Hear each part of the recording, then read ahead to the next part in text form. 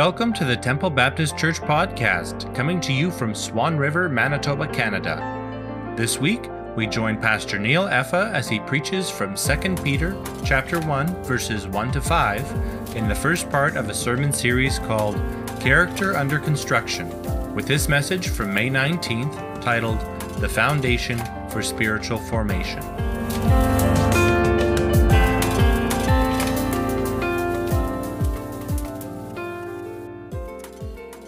Well, many of us were looking forward to the arrival of the spring season.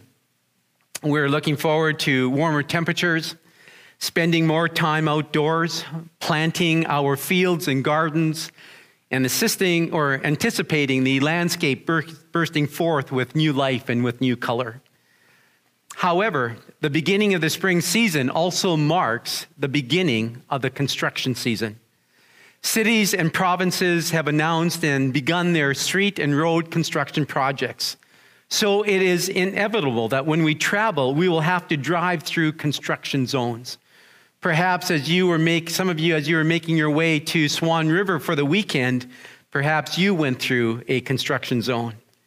When we traveled to Saskatoon to see for the first time our newborn grandson, and yes, I had to get that in, we encountered road construction on Highway number 5 by Wadena. A portion of the highway had been marked as a construction zone as workers on large, heavy equipment repaired that segment of the highway. This past Tuesday, I traveled to Grace Baptist Church, Oka River, to attend a Manitoba Baptist Association pastors gathering. And just south of Dauphin on Highway 10, I again encountered a construction zone as workers were making repairs to a portion of that highway. Construction zones are not places of peace and contentment. Rather, they are chaotic and, if one is not careful, can be dangerous. Drivers are required to reduce their highway speed. Sometimes you are required to make a lane change or a detour around the construction site. There are times that you have to stop and wait for one lane of traffic to clear before you can proceed through the zone. And on occasion, you are required to follow a pilot vehicle through the construction site. Construction zones have lots of bumps, starts and stops, and backed up delays. They are dirty and noisy and hectic places, chaotic. Heavy equipment is everywhere, with each worker undertaking their assigned responsibilities and duties. Construction zones can best be described, as I think, as organized confusion. However, if you were to talk to the architect and engineer of the project, they would say that although the construction zone is hectic and chaotic, it is also necessary because they can envision what the end product is going to be. They know that which is happening in the construction zone is a process toward a desired end. A well-paved road, sturdier bridge, wider shoulders, or much-needed passing lanes. Therefore, they work to bring that vision to reality. For you and me, as followers of Jesus, I think we need a sign hanging around our neck which reads, construction zone. Because we too are a work in process. Yes, we are better than what we once were, but we are not yet what we ought to be. Or as Max Lucado says, God loves you just the way you are, but he refuses to leave you that way. He wants you to be just like Jesus. The Apostle Paul knew that we as Christians are a work in progress. He said in Philippians chapter 1, verse 6, and I am sure of this, that he who began a good work in you will bring it to completion at the day of Jesus Christ. The truth of the matter is that although we are at different stages in our spiritual growth and walk, we're all in the process of becoming what Jesus wants us to become. We are all under construction. Everyone is in the process of spiritual formation. And the construction of our lives is a lifelong process. You no doubt have heard the saying, be patient, God is not finished with me yet. Well, Ruth Bell Graham took that seriously, wife of Billy Graham. She had inscribed on her tombstone the words, end of construction, thank you for your patience.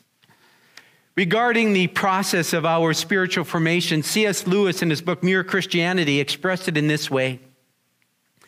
Every time you make a choice, you're turning the central part of you, the part of you that chooses, into something a little different from what it was before. And taking your life as a whole, with all your innumerable choices, all your life long, you are slowly turning the central thinking either into a heavenly creature or into a hellish creature. Either into a creature that is in harmony with God and with other creatures and with itself, or else into one that is in a state of war and hatred with God and with its fellow creatures and with itself. To be the one kind of creature is heaven. That is, it is joy and peace and knowledge and power. To be the other means madness, horror, rage, impotence, and eternal loneliness. Each of us at each moment is progressing to the one state or the other.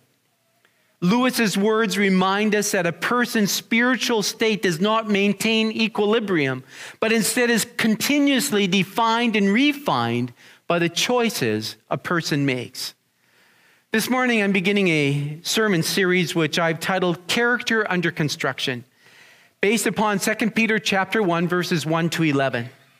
And so I invite you to turn to that passage as I read it at this time.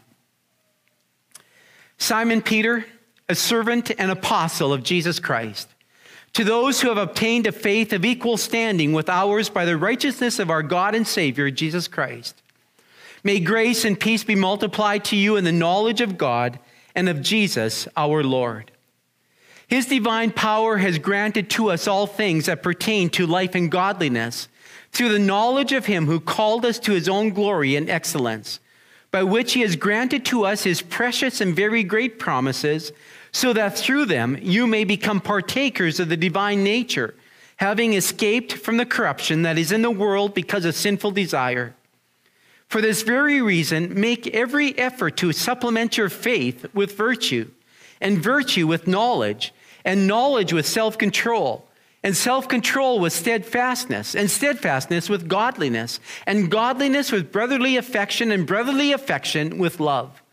For if these qualities are yours and are increasing, they keep you from being ineffective or unfruitful in the knowledge of our Lord Jesus Christ.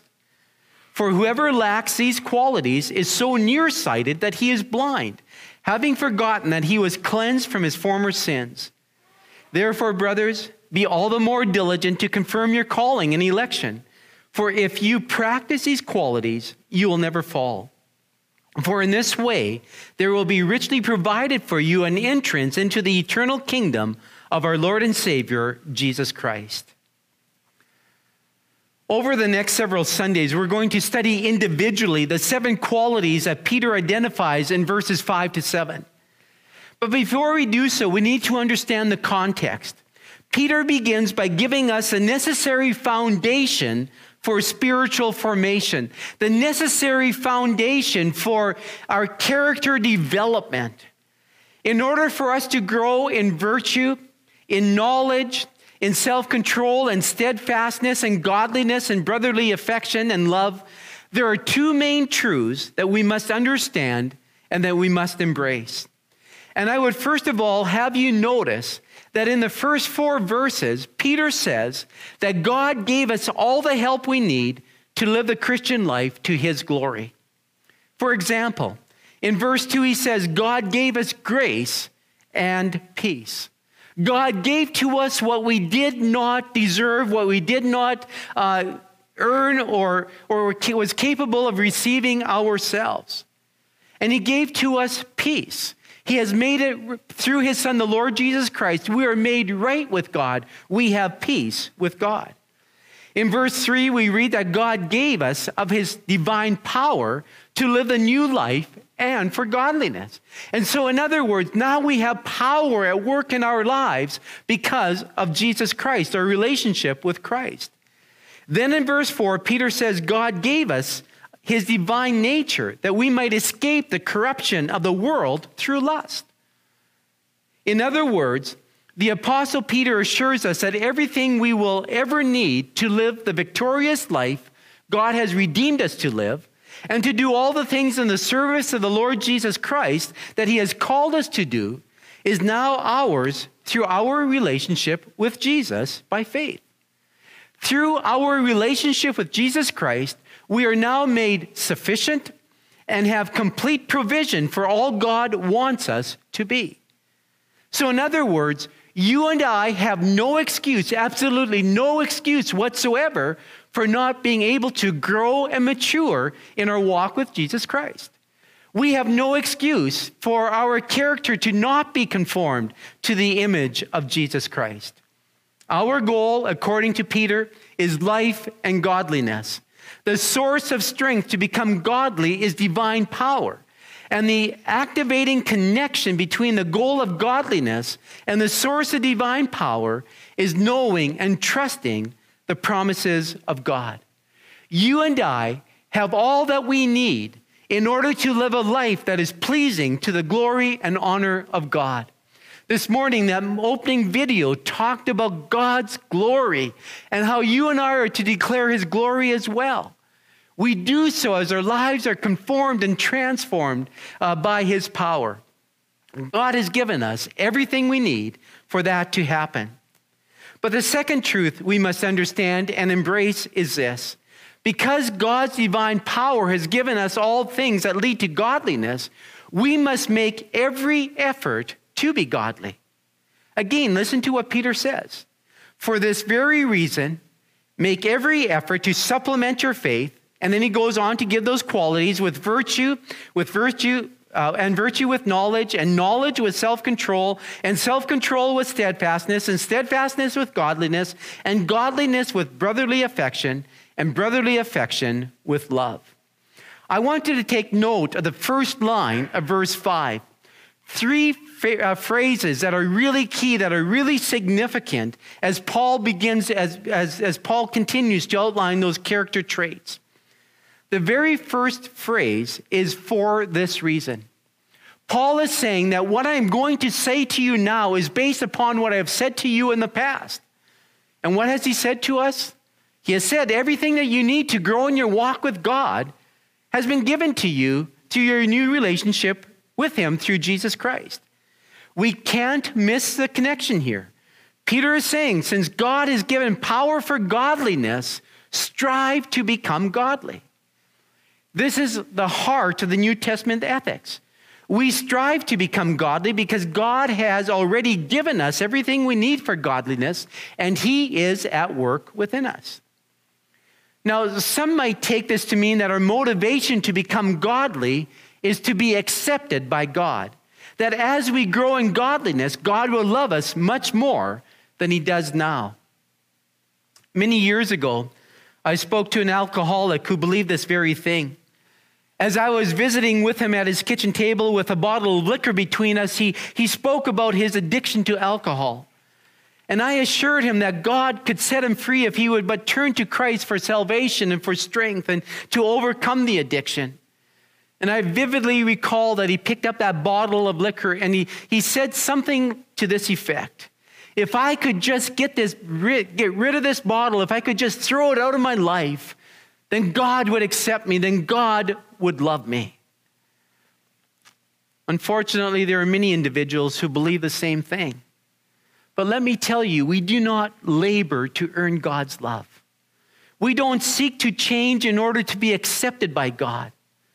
Rather, as Paul says, it is God who is at work in me to will and to do his good pleasure. We strive for godliness because Jesus Christ has made us his own. Compare it to a marriage relationship. There is a world of difference in a marriage where the husband doubts the love of his wife and labors to earn it, and a marriage where the husband rests in the certainty of his wife's love and joyfully goes to great pains to ensure not to live unworthily of it. And so Peter's point is this: God is for us with divine power.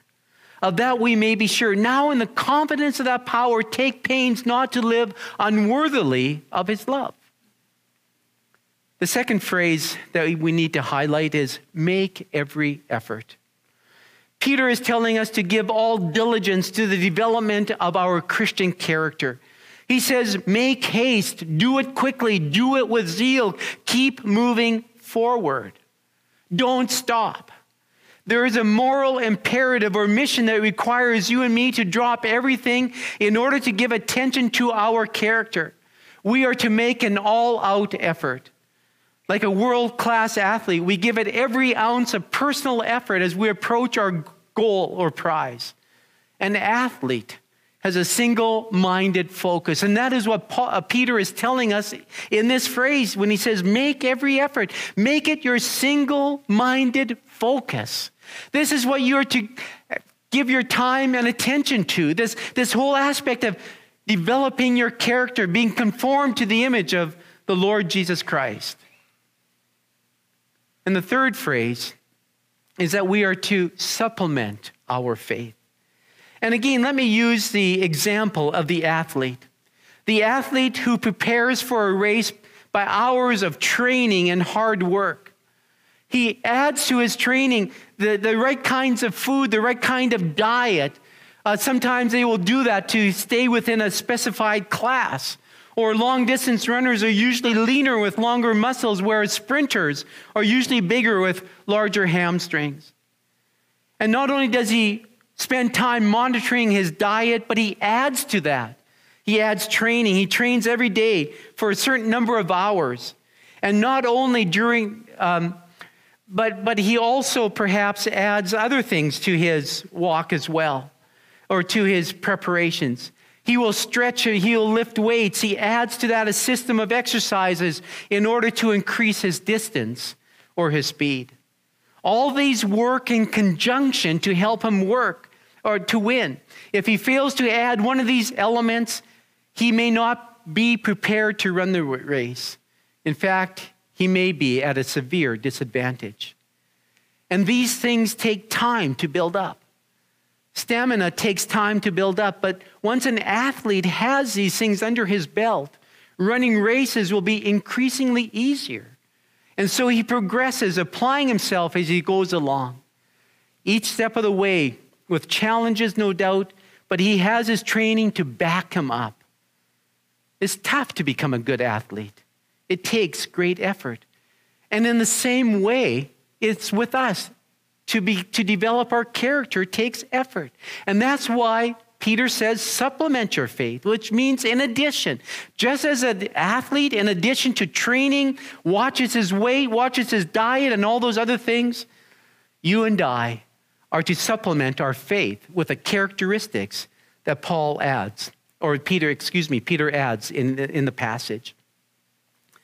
In the ancient world of plays and entertainment, wealthy individuals would finance lavish public spectacles. They would put their money behind the project, and in so doing, they would try to outdo one another in their extravagant productions. Therefore, when Peter says, make every effort to supplement your faith, he is telling us that personal spiritual growth requires great effort and great cost. And further, he is telling us that there is no labor and no price too great in pursuing the God-honoring life. Kenneth Wuest wisely states, the divine nature is not an automatic, self-propelling machine that will turn out a Christian life for the believer irrespective of what that believer does or the attitude he takes to the salvation which God has provided. The divine nature will always produce a change in the life of the sinner who receives the Lord Jesus as Savior. But it works at its best efficiency when the believer cooperates with it, not only determining to live a life pleasing to God, but definitely stepping out in faith and living that life in dependence upon the new life which God has implanted in him. We would have to confess that sometimes the God-honoring life seems a bit overwhelming. We can begin to understand God's demands and expectations and feel a sense of failure and frustration in not living up to those. But you and I need to realize that our salvation is supernatural. The Holy Spirit indwells every believer and provides the necessary power and strength to grow spiritually. God saved us, and he has promised us victory over sin. It is God who has called us to spiritual maturity. It is God who will help us cultivate the God-honoring virtues of a Christ-honoring life. And it is the Lord God himself who gives us strength as we purpose in our hearts to grow in Christian grace. Perhaps you have heard someone say, I tried the Christian life, but it just didn't work for me. I tried reading my Bible. I tried praying. I attended church for a while, but it just didn't work for me. By making such a statement, they are suggesting that there is something inherently wrong with the claims of the Christian faith. They're suggesting that the Christian faith works for some people, but it doesn't work for everyone. But perhaps it wasn't the Christian faith that didn't work for them, but rather they didn't work in the faith as they were supposed to. They didn't put in the time and the cost to grow in their relationship with Jesus Christ. And any effort that they did, such as Bible reading or prayer, it was all in self-effort, not in dependence upon the Holy Spirit. You see, there are those who reason that because we are saved by the simple act of believing on the sacrifice of Jesus and trusting in the work that he did for us, that progress in the Christian life and the Christian faith comes in the same way. They may believe rightly that we are saved and begin the Christian life by a passive reception of Christ's work on our behalf. But they go on to think wrongly that there's nothing more that they must do, and that we are to expect the victorious Christian life to come upon us passively. But nothing could be further from the truth. The Bible doesn't teach that. It's true that we enter into a saving relationship with Jesus by faith alone. And by that saving relationship, we are given all that we will ever need for life and godliness. But it's also a fact that we are then commanded to rise up and make faithful use of that provision in an active and personally involved way.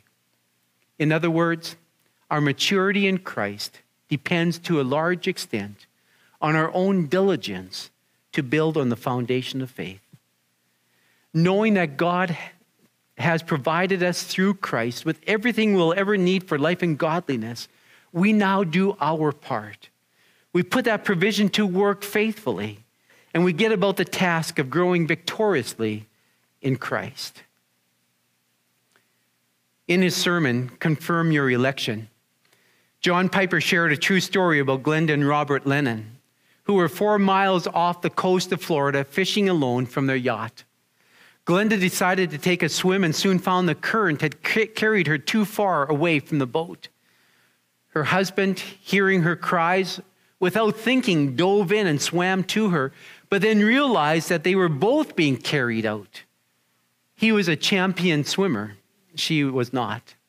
So they made a plan.